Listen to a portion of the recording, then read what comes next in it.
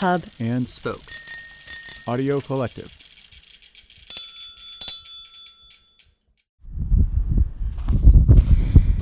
All right, I am out for a bike ride, and I am at a spot here where I can see 3 different mountain ranges, and I only know what one of them is. And I'm always curious what the other 2 are. This happens often. I'll be out doing something fun, I'll see mountains in the distance, and I always want to know what they are. Which is where an app called Peak Visor comes in handy. Peak Visor is one of our sponsors for this episode. When you open up their app, it shows you a panoramic image of everything you're seeing with all the peaks labeled.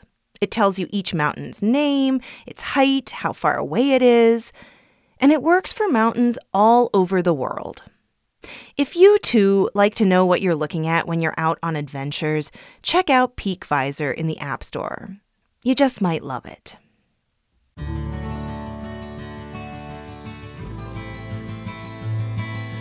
Hi, I'm Willow Belden, and you're listening to Out There, the podcast that explores big questions through intimate stories outdoors. This season, we're exploring the theme Secrets of the Earth. Each episode, we're harnessing the power of nature to uncover new truths and help us understand our own humanity.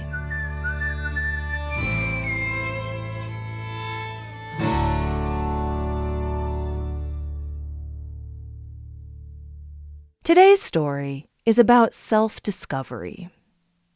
When we're looking to find ourselves, we often go back to the place where it all started, home. From a yearly beach trip to a beloved backyard, the natural spaces we grew up in can be places of clarity and comfort. But what happens when those spaces come into conflict with who we are? What if home isn't a space where you feel welcome? Newt Shuttlecotty has the story. You might not believe me if you saw me, but I did cotillion. Cotillion is a formal ball or dance where debutantes are presented to society. The goal is to impress potential suitors. You go to a series of classes in a community center or high school gym and learn how to do things like foxtrot, know when to use a soup spoon, and greet the Queen of England. I took about 2 cotillion classes before saying, hell no, but the impression it leaves on you is clear. This is the ideal to strive to. Putting on makeup and a nice dress and going to dinner and dancing with a man is what being a girl in the South is all about.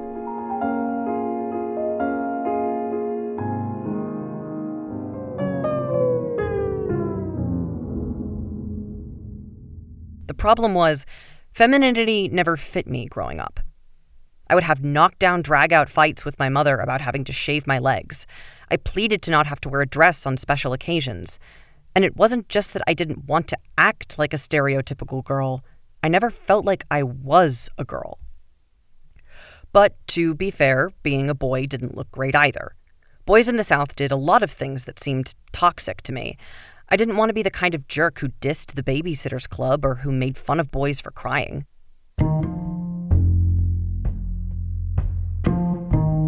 I wasn't the only person who struggled to fit in, but that didn't make it any easier.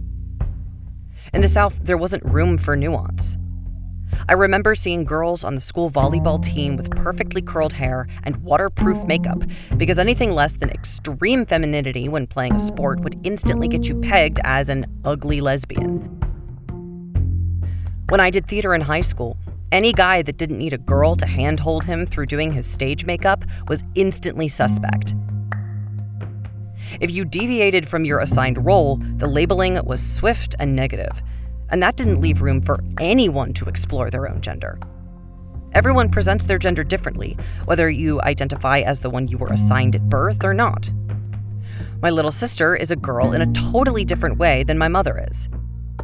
In this kind of environment, there was one type of femininity and one type of masculinity. I decidedly clicked with neither. Being anything other than ambiguous and in between felt wrong, like I was doing a bad performance of that gender and everyone watching me could tell. I was caught between a rock and a hard place, and during high school, where so much is placed on figuring out who you are, I felt trapped by either option.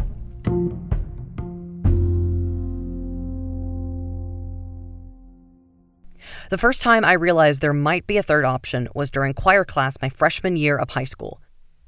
We were on a break and I was scrolling through my Tumblr dashboard when I came across a post breaking down the history of gender-neutral labels. The post explained that the Talmud, the Jewish book of holy commentary, lists 6 different terms to talk about gender. 6! They have words for cis people and words for binary and non-binary trans people. Reading this, I felt a flutter of excitement in my gut.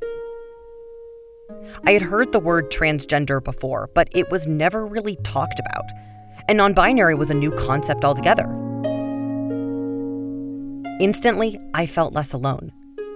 The Talmud is older than the concept of Jesus, so for thousands and thousands of years, people have been out there who didn't fit neatly into the categories of male or female, and religious texts recognized them. Not only that, but the blog post explained that thousands of indigenous cultures had a term for their version of genderqueerness. The post also talked about pronouns and how we use the singular they-them pronoun when people don't neatly identify as male or female.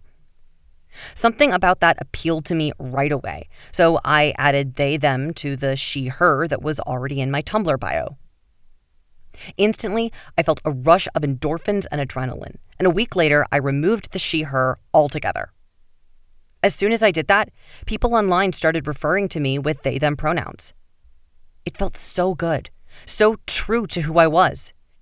It was like they were actually talking to and about me, not this abstract idea of a female person I had never really felt connected to. I cherished that one space where I could give people the real me, and where I actually felt seen. The following year, I even chose a new name for myself, one that wasn't obviously feminine. I started calling myself Newton, or Newt for short. But that was all strictly online. I didn't feel like I could tell anyone at home that I was non-binary. It wasn't that I was afraid of the worst-case scenario. I had heard the horror stories of trans kids getting kicked out, sent to conversion therapy, and worse. My parents weren't bigots, but they had absolutely no idea what trans people were, much less non-binary people. It would be a monumentally difficult and intense process of explaining myself to them. I didn't want to go through that while I was still living with them. The whole idea felt overwhelming, even putting aside the fact that I was still figuring myself out. And so, I explored my identity alone, in secret. I grew up during that nebulous time when shows like Glee had informed kids my age that gay people existed and didn't deserve to be shoved in a locker, just ignored entirely. But the only resources for someone in a small town to figure out their gender and sexuality were on the internet. Most of what the non-binary identity meant to me came from queer spaces online and PDFs of books the local library didn't carry. I remember listening to the fiction podcast Welcome to Night Vale. The main character is gay. I would lie in bed, headphones over my ears and eyes closed, letting the world around me become one where people like me didn't have to worry about explaining ourselves. We could just go on cool adventures and save the world. But then the episode would end and I'd be back in the real world, in Appalachia, in a place that seemed bigoted and inhospitable, where the news cycle was dominated by Trump and poverty porn, where people like me were pushed out or worse. I felt so isolated. Everything about this region felt awful. I didn't fit the social culture. I felt alienated and unwanted. When you grow up never seeing yourself in the world around you, you start to believe you simply don't belong there.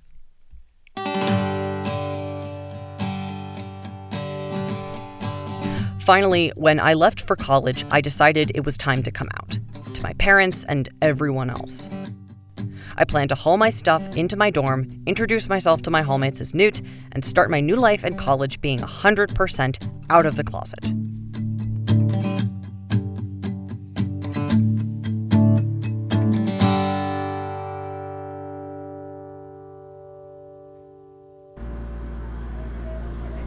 The day after moving, I went out for breakfast with my parents to have the talk. We sat down, the AC roaring like most southern places in late August, and while my dad ordered biscuits for the table, I did the best thing I could think of to stop myself from backing out now. I went on Instagram and changed the name and pronouns on my account, then posted a screenshot of it to my story. Boom. Done. Time for the low-tech approach. My palms have never sweat as much as they did when I started to explain to my parents what non-binary means. Both were in their late 50s, so it took a couple of attempts. I tried the flat earth approach. I explained that our understanding of gender and science is constantly evolving, and just like how we've historically assumed the earth was flat, we learned more as a species and moved on. We used to think there were only two genders, but as many pre-colonial cultures knew from the very start, we now understand things are much more fluid than that. You don't have to be one or the other. My dad ordered more biscuits. Then I told them my name was Newton. "What's wrong with the name we gave you?" my dad asked. I told him it was instantly recognizable as a girl name, and I'm not a girl. He didn't have anything to say to that. There wasn't much reaction from either of them, really. It felt like I was pouring my heart out to a pair of brick walls.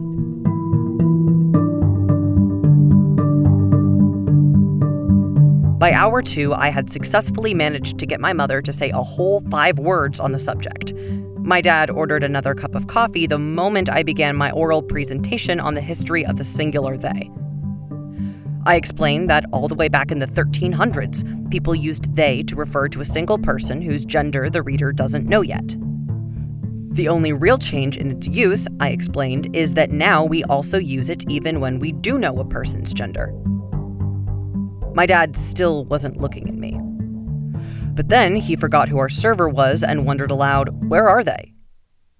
I blotted my forehead with the last napkin at our table.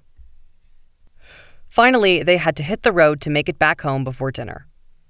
Nobody screamed, I did not throw up from nerves until I got back to my dorm, and we did not talk about the subject at all until I came home for the holidays. So, it could have gone worse. But if I was being totally honest with myself, congratulations would have been nice. Or a hug.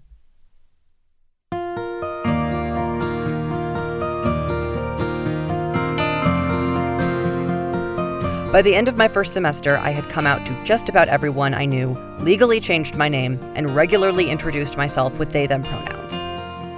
While home for winter break, I chopped my hair off into a much butchier style and instantly felt my confidence skyrocket. My closet began to be dominated far more by the men's section than the women's. Aside from appreciating the much bigger pockets, I liked the way the clothes made me look and feel. And yet, these revelations weren't exactly welcome. I had so many negative associations with masculinity that it felt like I was indulging in something I shouldn't be. Masculinity was bad, femininity good, and androgyny even better, right?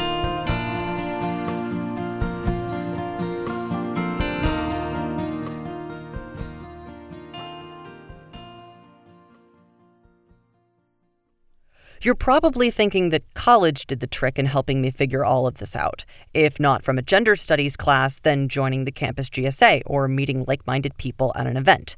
Or I would have packed my things for a big city up north and found myself the old-fashioned way. It might come as much of a surprise to you as it did to me, then, where my biggest moment of self-discovery actually occurred.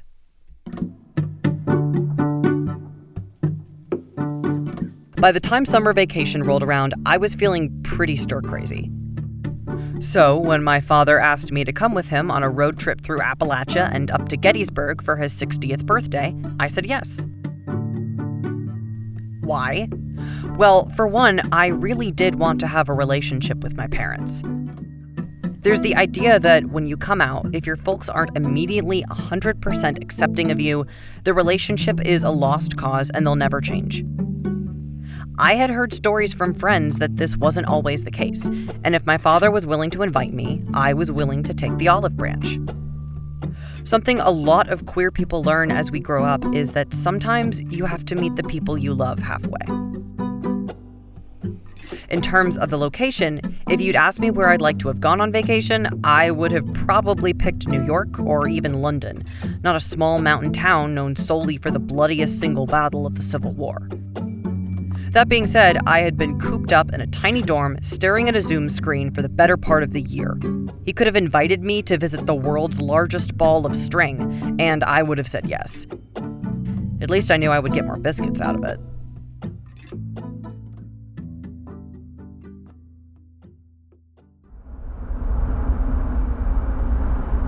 The drive to Gettysburg is usually about 6 hours, but my father and I tacked an extra 2 on to take the scenic route. We headed into the Blue Ridge Mountains, meeting a thunderstorm about halfway through the day. The fields of corn and soybeans slowly became denser and denser forests, interspersed with wide fields of rolled hay. We passed small farms with produce stands and cows huddled against the rain. The air was cool from the storm, and we rolled down the windows. We kept the radio off and didn't say anything, just listened to the hum of the engine and the birds calling overhead. The air smelled like wet soil and rhododendrons. As we reached the high point of the road and saw the world spread out in front of us along the highway, the rain stopped. The pavement beneath the car was still warm enough that steam poured off it. The clouds settled around the tops of the mountains as mist, and the sun punched holes through to beam down onto the fields below. My mother always called them God fingers, like heaven itself was reaching down to touch the land. It was one of the most beautiful things I had ever seen.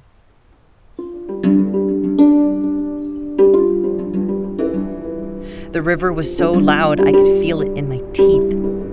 The pulse of the water over the rocks and through the valley sounded like 1,000 crowded heartbeats flowing together into a rip current of sound that made everything else around me fall away.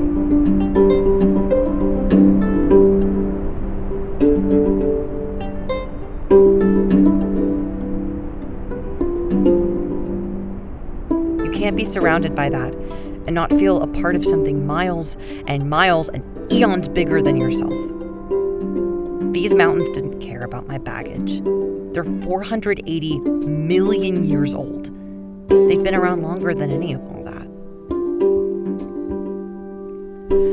It surprised me how much yearning and love I felt. I had distanced myself from this region for so long. Maybe I was wrong to write off an entire region so quickly. I had been trying to sever my connection to Appalachia my whole life, but there was so much beauty here. Maybe I needed to give this place another chance. Maybe I shouldn't be so rigid in labeling a place as either good or bad.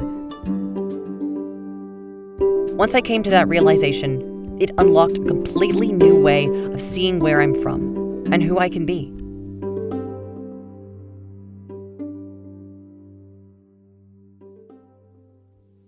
Hey, it's Willow. We'll hear the rest of the story in a moment. But first, support for this episode comes from Rumpel. Rumpel is introducing the world to better blankets with their full line of durable, premium, ultra-warm outdoor blankets and gear. Rumpel's original puffy blanket pairs durable ripstop nylon with a DWR finish that's water, stain, and odor resistant. It's kind of like a cross between a sleeping bag and a blanket. And it's made using 100% post-consumer recycled polyester and insulation. Rumpel blankets can help you stay comfortable and warm on any adventure. Whether you're traveling across the country or picnicking at your local park, Rumpel has you covered. Literally. Shop their line of over 140 prints and designs at rumpel.com/outthere and use the code OUTTHERE for 10% off your first order. That's 10% off your first order when you head to rumble.com/outthere and use the code OUTTHERE at checkout. Support also comes from Kula Cloth. Kula Cloth is a high-tech pee cloth for anyone who squats when they pee. In case you're new to the concept, a pee cloth is a reusable cloth that you can use instead of toilet paper when you're outdoors. I've been using a pee cloth for years, and it is a game changer. It makes personal hygiene so much easier in the backcountry. You still need toilet paper for number 2, but otherwise you are set. It's clean, easy, and eco-friendly. For 15% off your Kula Cloth order, go to outtherepodcast.com/Kula and enter the promo code OUTTHERE2023 at checkout.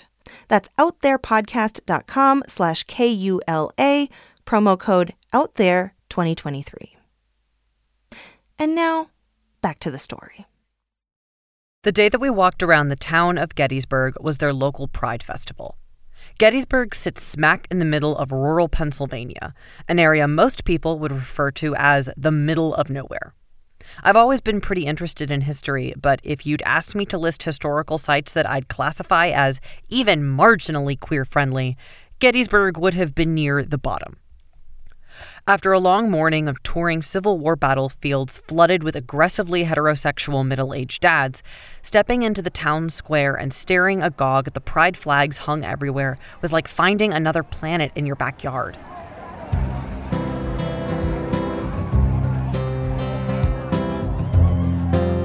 There were parents taking their kids to the craft fair stations in fun costumes, and a circle of advocacy and health booths, and teens and tweens wearing flags like capes and cringy glitter makeup and pins and just getting to do all the embarrassing things you do at that age, but as themselves.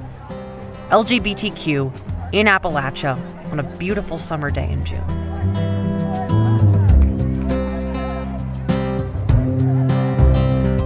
I went to one of the craft fair booths with my father and sat down in the midst of a group full of queer people of all ages. A grandmother and her grandson, a mother and her infant wearing rainbow antlers, and a college student home for the summer. We were all painting rocks, each of them a different animal. I made a frog, because I like frogs.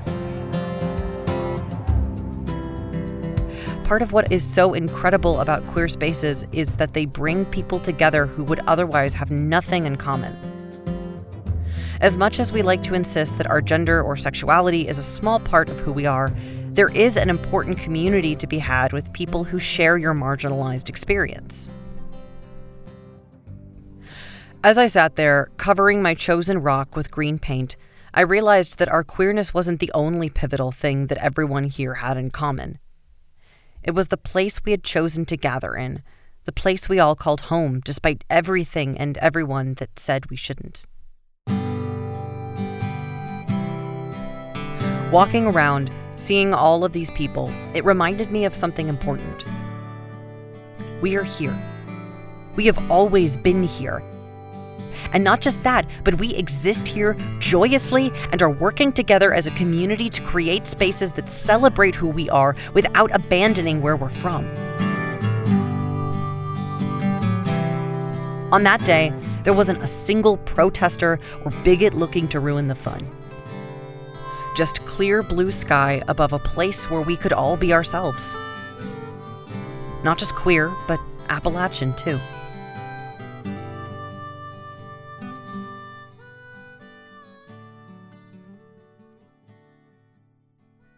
When we sat down on the curb of Town Square to eat lunch, I started chatting with the lesbian couple next to me.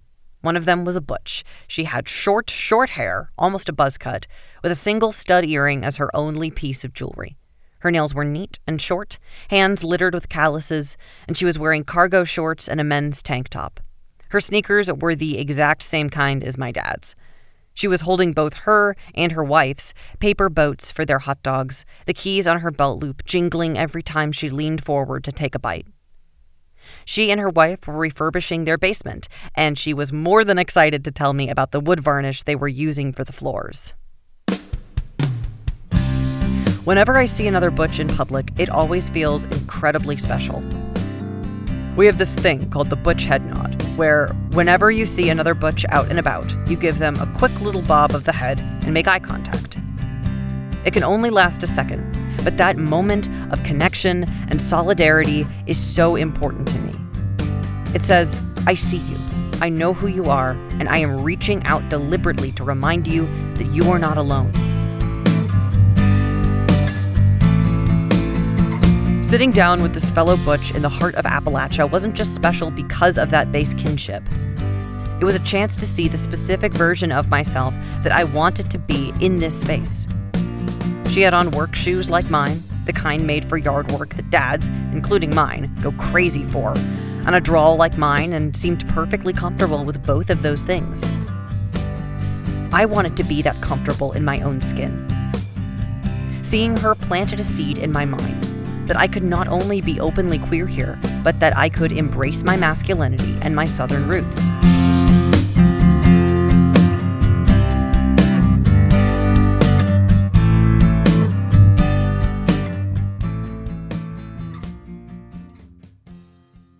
That night, we ended the day and the trip itself at a cider tasting place just off the square. There were people obviously coming from the festival, and more traditionally rural-looking folks, all sitting together and enjoying the music and drinks. I certainly wasn't old enough to drink yet, so I just sat and looked around, taking in the atmosphere. It felt pretty close to perfect.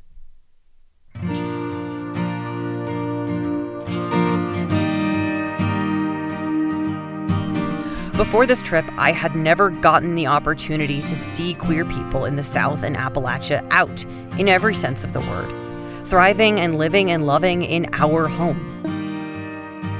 The thing about so many queer spaces is that they're online, and when they're not online, they're centered in and about the experiences of the people who live in metropolitan and northern regions.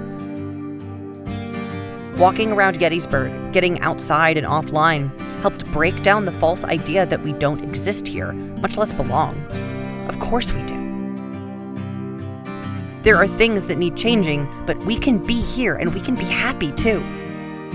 Being gay in the South is not about being beaten to death with a shovel on the side of the road. It's not about hating church or leaving your family, or at least not entirely about that. There is community to be had here, and there are people being themselves in a way that I had always wanted to.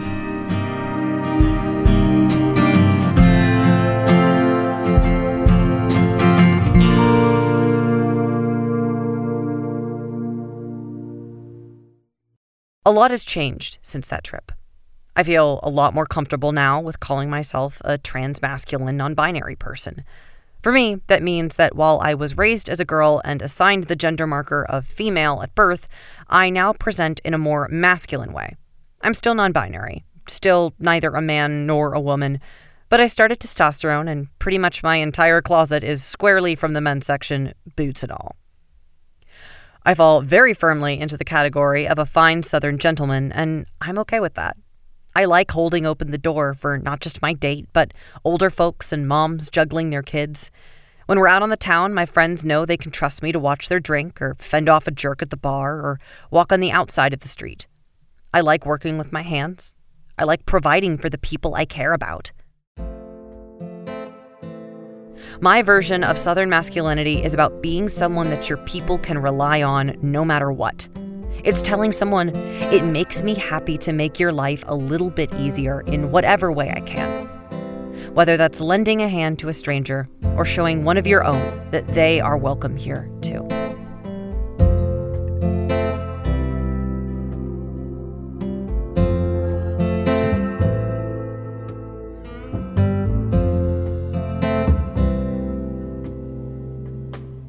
That was Newt Shuttlecotty.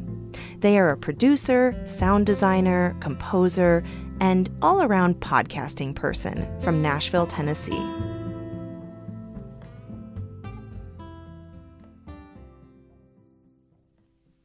Coming up next time on Out There, it's pretty common to go swimming in the summer. But what about the winter? I felt like I was on fire. It was like someone had plugged me into an electric socket. It was this incredible high, and I just stood on the dock. And then, of course, you're chasing that high, if you will, for the rest of the time that you're swimming. Like, every time you do it, you're like, is it going to feel that good again? Is it going to feel that good? Tune in on June 15th for a story about ice swimming.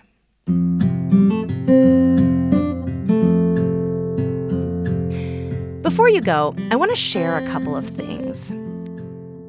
First, I'm participating in a panel that the Sierra Club is running. It's going to be tomorrow, June 2nd, at 1 p.m. Eastern Time, and it's online, so you can join from anywhere.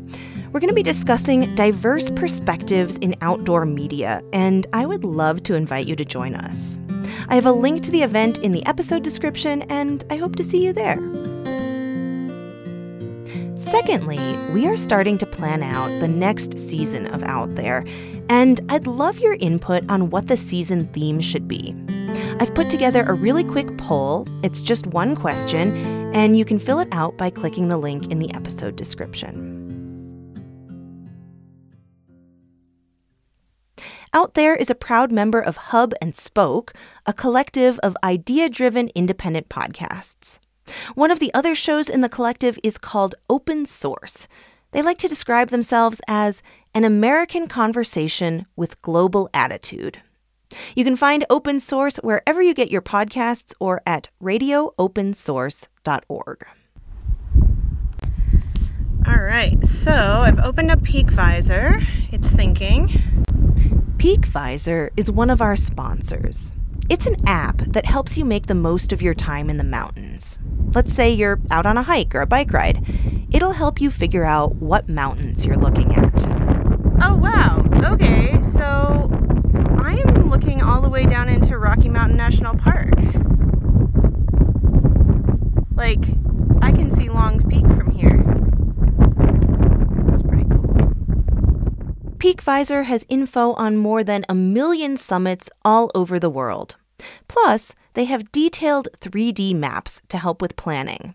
And they have a peak bagging feature that lets you keep track of your achievements. If you'd like your own personal mountain guide, check out PeakVisor in the App Store. You just might love it.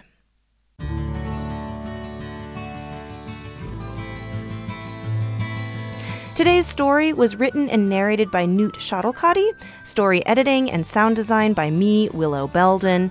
Out There's advertising manager is Jessica Haig, our audience growth director is Sheba Joseph, our ambassadors are Tiffany Duong, Ashley White, and Stacia Bennett, and our theme music was written by Jared Arnold.